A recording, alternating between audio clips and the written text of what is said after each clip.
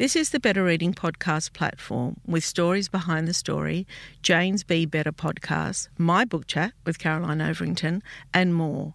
Looking for a particular podcast? Remember, you can always skip to it.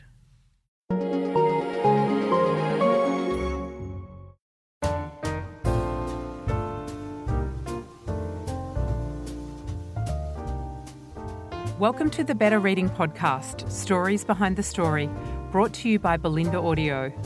Listen to Belinda audiobooks, anywhere, everywhere. Hi, this is Cheryl Arkle from the Better Reading Podcast, Stories Behind the Story. We talk to authors about how they came to tell us their story.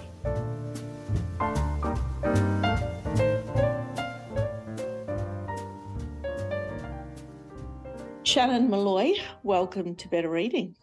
Thank you for having me. Did I pronounce your name properly? Is it Molloy? Yep. Great. Okay. So Shannon is a best-selling author. He's also been with us before on Better Reading. He's it was for your last book, right? And it was called 14. Yes. Yeah, we talked about it quite a lot, didn't we, about you growing up in Queensland? 3 years ago. Was it 3 years ago? It was pre-COVID. Yeah. Was it pre-COVID? Just pre-COVID. Yeah, there you go. As well as being a best-selling author, Shannon is an award-winning journalist. His memoir, 14, was turned into a sellout hit stage production and is now being adapted for the screen. Wow, and congratulations. Thank you. Surreal. It still doesn't feel real. Yeah, it's what you get for being so brave, you know. He's now written his second book, which has been declared a genre-defying feat of storytelling. It's part memoir, part investigation into the taboo topic of male child sexual abuse. It's called You Made Me This Way. It's a very personal book. It's driven by Shannon's own experience of having been molested as a young boy, and he's grappling to understand how this has shaped him. It is a harrowing and heartbreaking, yet ultimately hopeful book about one of our society's deepest shames.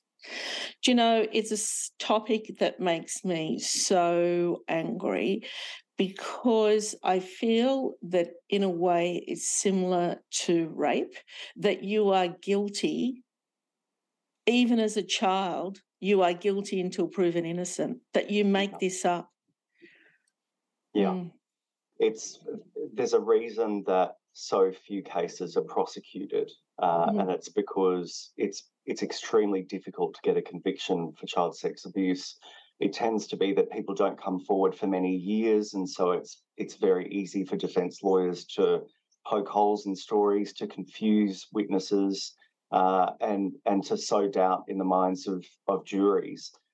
In fact, all of the men that I spoke to for this book, no one has had a successful criminal prosecution bar one, and that was very difficult and very hard fought. So I'm also mad that not only that so many children are abused, but that so many perpetrators get away with it. And we know from research, keep doing it to other kids. And as this book chronicles, and as the title alludes to, being abused as a child almost always destroys that person's life. Absolutely. It destroys that person's life on so many levels. Like there's the physical abuse. Yes, there's that. But the emotional abuse, when you're trying to make sense of the world, when you're trying to make sense of who you are, that to me is the greatest crime of all, to do that to a child. Absolutely. You rob them of their innocence, and you sort of take the path that they were on, which was, full of hope and optimism and excitement about the future, and you throw them on a completely different one that is full of shame and guilt and confusion. And what that sows, particularly in men, is horrible. Shame can lead to alcohol and drug abuse. It can lead to higher instances of criminality. We know that there's a link between trauma and instances of family violence. It's not an excuse, it's an explanation. and suicide and chronic mental health issues, which often go untreated. So it's, I spoke to one expert, and he said that, it's up there with murdering a child, because the outcomes are so horrific. It's one of the worst things that you can do to somebody, and there's very little justice. For men, they quite often don't tell anybody for their entire life. In fact, there's a man in this book I spoke to, and I'm the first person he told that he was abused from the age of 13. But yeah, it's. Do you know what? It is so horrendous. Do you know what really gets me? I was reading, and you could probably read about child abuse every single day, but this was a little while ago, and it was a boarding school in Sydney, and I can't remember the name, which is probably good for this podcast. And those little boys were so little, and I just thought it's doubly criminal when you are meant to be the carer and the protector of that child. Where is your fiduciary care? That to me is so shocking. Awful. And one thing I didn't realise, there's institutional abuse that happens or has happened in schools or religious settings, but other abuse, in almost all cases, it's not some faceless boogeyman who strikes out of the darkness who you don't know. It's almost always someone that the child knows, someone that the family knows, and someone that they love and trust. It could be an uncle or a cousin. It could be, the neighbour who sometimes babysits. It could be a friend's father. And that, for a child, really distorts what they think they know about trust and love for the rest of their life. And that's just one little nugget of consequence that comes from this awful thing. And so you start to explore this topic, as I did over the better part of a year, and you realise just how insidious this is and how much it fundamentally changes someone's life. And so, yeah, I'm angry, I'm sad, I'm all of those things. And the really terrifying thing is how common this is. Well, and how that's right, and how we take it. As we said earlier at the beginning of the podcast, how I just don't know that people see it as the crime that it is. And again, I will bring it back to the rape of women mainly. I'm sure those statistics are very similar, and it's a horrendous process for people to go through, particularly a child. Why is it, do you think, culturally we let people get away with this? Why? I think it's such an ugly thing that perhaps because it's too hard, or for our own sort of self-preservation, we can't look at it. And I've been at dinner parties for the 18 months since I signed this book deal, and people ask, what's your next book about? And when I say child sexual abuse, the conversation stops and it shifts onto something else, because it's so awful to imagine, innocent children being corrupted in this way. It's easier to look away, and that's what we do. Every now and then this comes up in, a high-profile case or something like that, and we're forced to look at it, and it's an unnerving feeling. And when you start to confront the statistics that it's not a stranger, it's someone you know, that it's 1 in 5 kids, and you start to think, hang on, I know, I've got aunts, I've got nieces and nephews and mates with kids, and that's a big number. And so I don't want to confront the 1 in 5 statistic. And then you look at how few people are prosecuted for this. It's horrifying and it's terrifying. And so it's easier to look away. But unfortunately, the consequences of that are that these injustices continue, not just the abuse itself, but our horribly broken justice system, and horrendously low levels of support for children, but also for adult survivors. All of those things continue because we don't confront it. And I get it. It's, I felt awful at the end of this process, but I think we can't look away any longer. Is it about power? Is it help me try and understand it? Is it about power? I mean, because there are many people in powerful positions that do this, but then you were saying there are friends, there are uncles, there are babysitters, there are whatever. Tell me what you know about that. and what you've learned? So I touched on it a little bit in the book, but there are different categories of abusers, if you like. And they've been devised by clinicians and researchers that kind of identify that there are different motivations, if you like, for someone to abuse a child. In some cases, it's purely opportunistic. It's someone with a perverted urge that is in the right place or right time for them, and commits the abuse. Then there are people that are habitual pedophiles, and that's kind of the category that we all know. Then there's another category, and it's the one that my experience fits in, where it's the perpetrator is a child, is a juvenile themselves, but is in a position of power where they can do something controlling or fulfilling to their particular chemistry makeup in their brain. So there are different types of abusers, which I think makes the issue even more confronting. To imagine that there's someone who will just on a whim abuse a child and probably then never do it again. Like there are cases like that. Yeah. Wow. Through to, the ones that cannot ever not abuse for whatever reason. So that's really confronting as well, digging into that motivation. And as a storyteller, as a journalist, I always try and put myself in someone's shoes.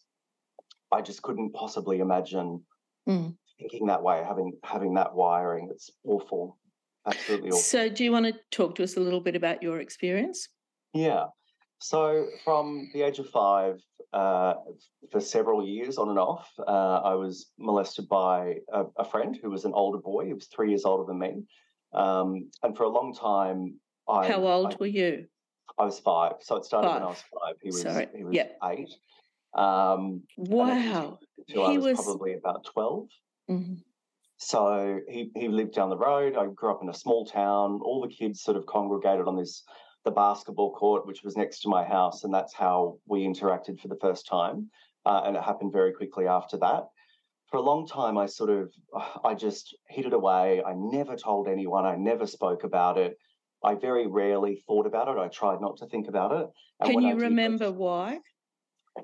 I think just from the very first time, which I vividly recall in full colour detail, I felt like I was doing something horribly wrong. I felt sick. I felt like I was sick, but just shame. And it's a theme that I go over many, many times in the book, this feeling of shame and how toxic shame can be, particularly for men. And that's what I felt from the age of 5.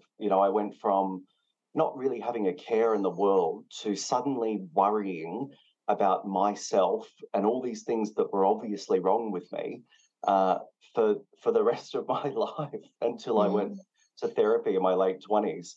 And for the very first time in my life, said out loud what had happened to me.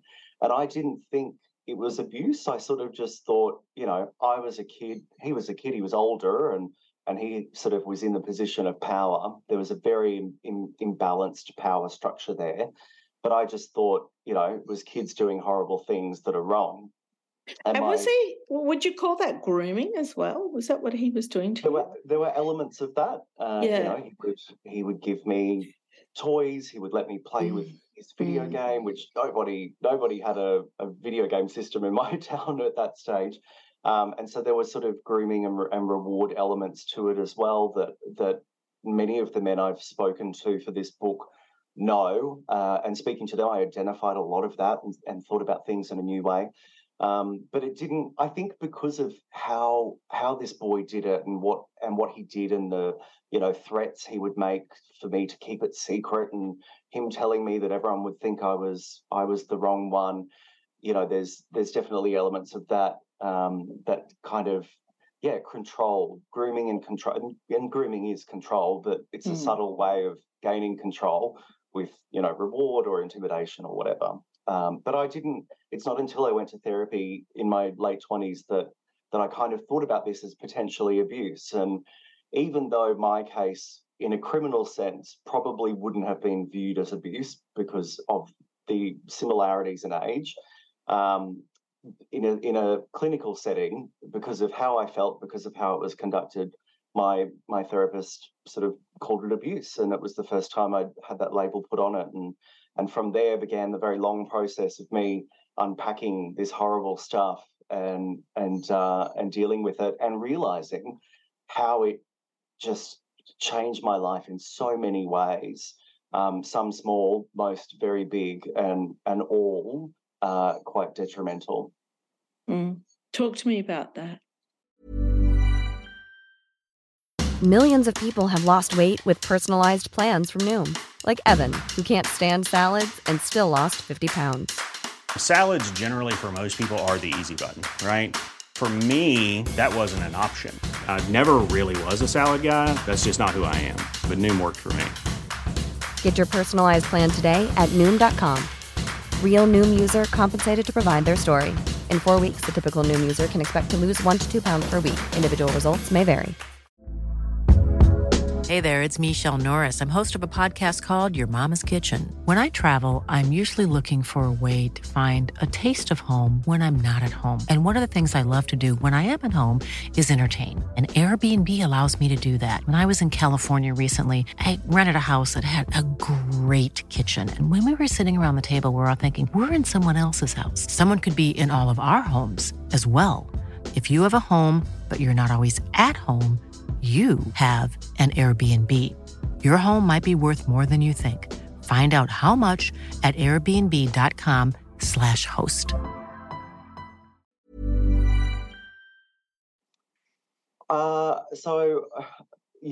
Spending my entire childhood and adolescence with this sort of self-loathing about, what had happened, what was continuing to happen until I was about 12, feeling broken, feeling wrong. Then, in my middle adolescence, coming to terms with the fact that I'm gay and feeling like an intense hatred about myself for that, wondering if I was gay because of what happened to me, which is a whole destructive kettle of fish in itself.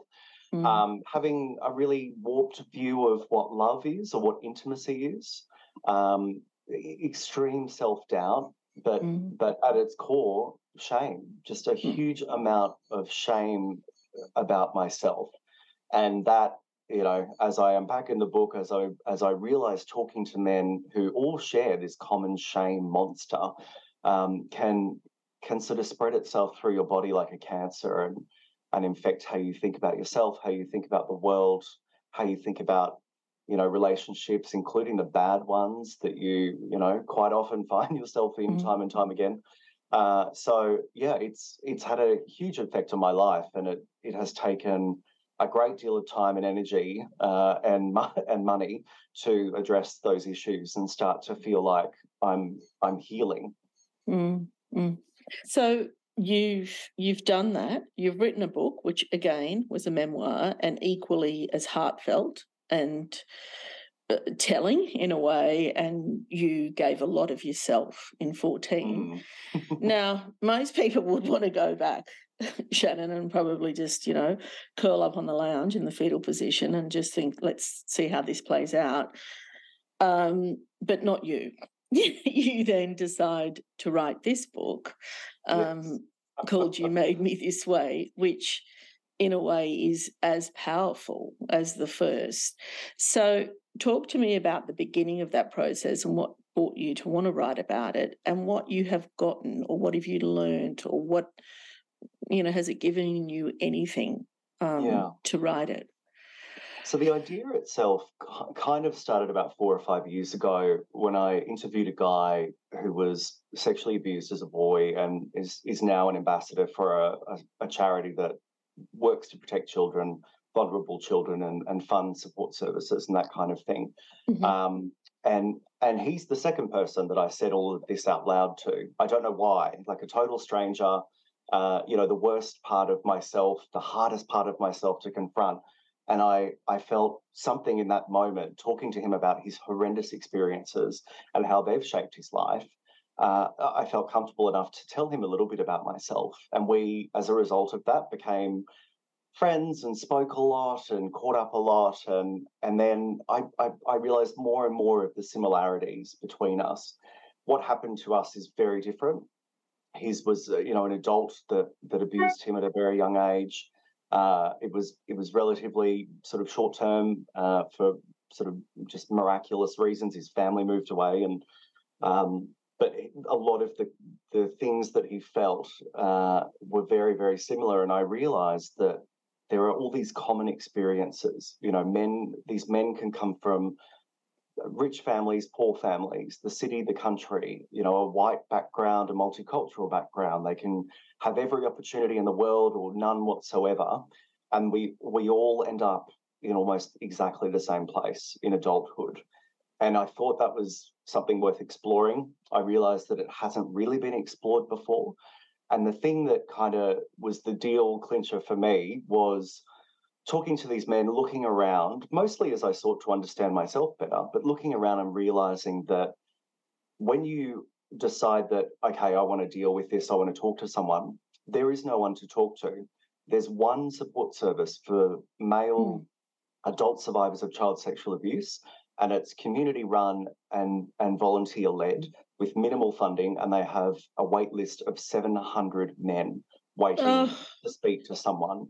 There are no other services. There's very little in way of specialised support, and that's why most men never say a word. And so I thought I can write a book that, selfishly helps me understand myself a bit better and speed up my healing process, but also, is there for other men who've experienced this. It's there for women who, love men who've experienced this, whether it be their husbands or their sons or brothers or uncles. But also it's just there as society to read it and hopefully think, oh my God, we can't keep letting this happen. We need to demand reform of the justice system. We need to demand reform of our mental health care system. We need to demand specialist support services for male survivors.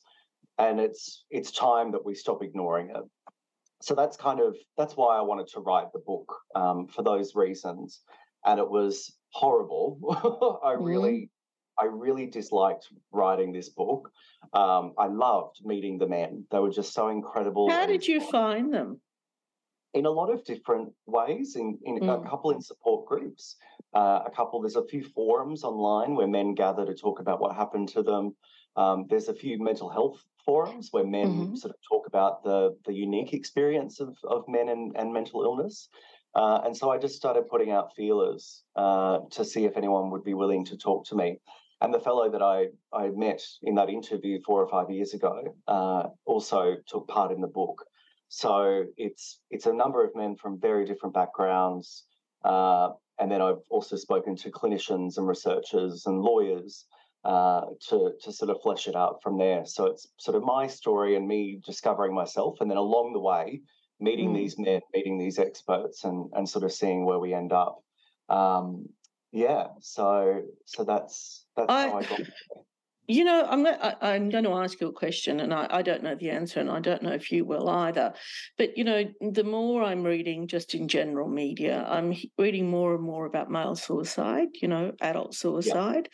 Yeah. And it's so sad and it's so tragic, and often people don't see it coming. No.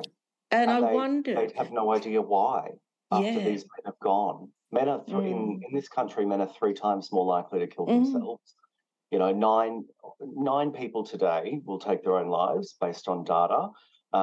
6 of them or 7 of them will be men, and that's horrendous. Is there a correlation? Yes, yes, there is. Men who are sexually abused as boys are significantly more likely to attempt suicide and to take their own lives. But there's probably myriad causes for male suicide that I think all come back to a sense of shame. They feel shame maybe because they've been abused, or they feel shame because of their upbringing, or their place in society. They feel shame because of a dependence on drugs or alcohol. It's a whole range of causes, but to be able to definitively say is difficult, because the majority of men who have committed suicide, we know from research, have never sought help. So they're less likely to get help when they need it. Those who do reach out, we have all these great awareness days every year about it's okay to not be okay. Please reach out for help. When you feel like you can, where do you go? You can't get in to see a psychologist for 9 months at the moment. When you do, it's expensive and very little of it is rebated by Medicare. There are few specialist services for men, and men have a very unique experience with mental illness, and it requires a very special type of treatment. It's not one size fits all. So I think that's why we have a real problem with men in this country. And for all the money we're spending, for all the awareness we've created, for all the stigma breaking, that number has not changed in a decade. Do you know, a few years ago now, I think it was Julia Gillard, was there an inquest into child sexual abuse, not just remember that? Yeah, so Julia Gillard kicked off the Royal Commission into Institutionalised That's Abuse. what it was, yeah. Most of the people that came forward were men. Mm-hmm. And I remember it was a man who was talking about his experience. I heard this on the radio at a boys' town. What were they called? Yeah, like, where wayward young men would go, or deserted young boys would go. And I remember hearing this in the car. He told of the abuse that had happened to him. And when I got out of my car, I was in such terrible shock, but also I felt at this age that I've heard just about everything, And his story I'd never heard. I couldn't even comprehend how another human can do that to a person. But what was most shocking, and I couldn't let go of this, is that if you're walking down the street and, I don't know, you accidentally trip someone over or somebody hits you in the face or whatever, that is absolutely a criminal case and people can go to jail, right? Yet what happened to this man, those people walked, there was not even an inquiry at the time. And that's what I don't understand about it. It's not seen as a crime. It's awful. And a number of the men I spoke to that tried to seek justice, they went to the police and were told, this is too hard, you don't want to open this Pandora's box, mate. Or, the parents were told, this will destroy your life more than it already has. Or it's been too long, you left it too late.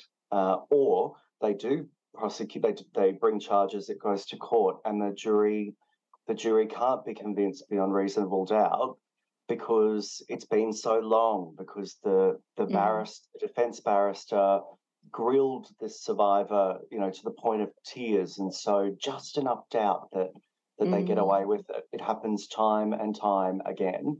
And court, you said it perfectly at the beginning. A male survivor, or any survivor really, but the men I spoke to, that's sort of the realm I'm looking at it through, they go into court as the guilty party. It's such an adversarial system that is just like, it's horrible. It's a horrible experience, right down to the design of the courthouse. You're in the holding room next to the person that abused you. What sort of system is that? You can't have you're discouraged from having a support person in court. You're yelled at by the defence barrister. You're called a liar or promiscuous or money hungry or whatever else.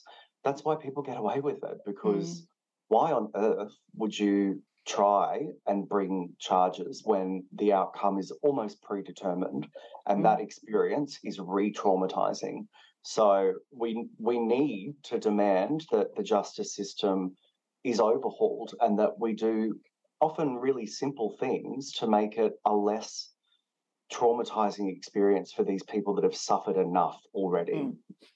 Do you think, and I'm just thinking about this now, do you think it's worth, and maybe this is happening and I just don't know about it, but do you think it's worth educating our children to speak up sooner?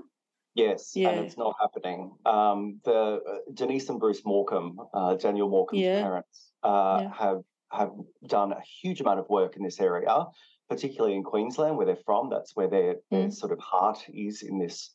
And that's where tragic, their son, case. went missing. So they do a lot of education in schools about what's sort of appropriate behaviour, what's not, and how to tell someone if it's happening to you. Because again, these kids feel shame. But the other really complicating factor, which I spoke about before, is that the perpetrator is probably someone in their life, and they don't want to get Uncle Tim in trouble, or neighbour Joe, or their soccer coach, or or dad's best mate. They don't want to rock the boat. They probably like this person as well, so they don't want to get them in trouble. That's how they look at the world. So there's a lot of work that's being done by the Morecambes particularly, but across the board, that's it. We don't talk about kids' bodies, about what's happening to them and why they feel this way, about what's right and what's wrong, about the bad things that adults sometimes do. We're talking to young girls about it more than we are. Aren't we? And that has to roll over the bit. No. Yeah. And that's what a few of the experts that I spoke to for this book said. We need to get better at prosecuting it to get these perpetrators off the streets and give adult survivors some form of justice. But to stop this problem, we need to educate kids, and we also need to educate parents about the warning signs, about how to sense when something's going on, about the red flags to look for, and then also how to, at the very first opportunity, get treatment for a child who's been abused. Because the book title is scary, and my experience and the experiences of men are scary. But the one element of hope that I really want to drive home, particularly, there are many, but the one hopeful thing is that research shows overwhelmingly that early intervention for children that have been abused is very successful. The earlier you get them into appropriate treatment and provide them with extensive support, the more likely it is that they'll have great outcomes in life. This thing won't haunt them. It's when kids don't feel like they can say anything and they live with this shame and secrecy that we see these really horrendous outcomes in adulthood. So there's a number of things we can do, and we can do them immediately, but educating kids is a big one. We're out of time. Thank you so much, Shannon. You write beautifully. It's heartfelt. It's so beautiful to read, even though it's a difficult topic. But, we've got to face it. We've got to be reading books like this. We've got to be learning. So thank you so much. Thank you for sharing your story with us. I said before I hated writing this book, but I'm so happy with it now, and I'm so proud of it. And it is, it's hard, but it's an important read, and there are moments of hope in there as well, just to not scare everyone totally away. Absolutely. It's really worth reading. Yeah, no, I agree with you. Thank you so much, and lovely to chat to you. Thanks, Shannon. If you'd like more information about Better Reading, follow us on Facebook or visit betterreading.com.au. This podcast is proudly sponsored by Belinda Audio. Belinda audiobooks are available on CD and MP3 from online booksellers and bookshops everywhere, or you can download from Audible, Google Play or the iBook Store. We've also created our own app called BorrowBox that's available from both the App Store and Google Play. All you need to do to get it working is to download the app, join your local public library, and you'll gain access to the world's best collection of ebooks and e-audiobooks available for you to loan on your phone or your personal device. Belinda, we're here to enable you to escape, imagine, grow, and be inspired through the power of storytelling. Belinda Audiobooks. Anywhere, everywhere.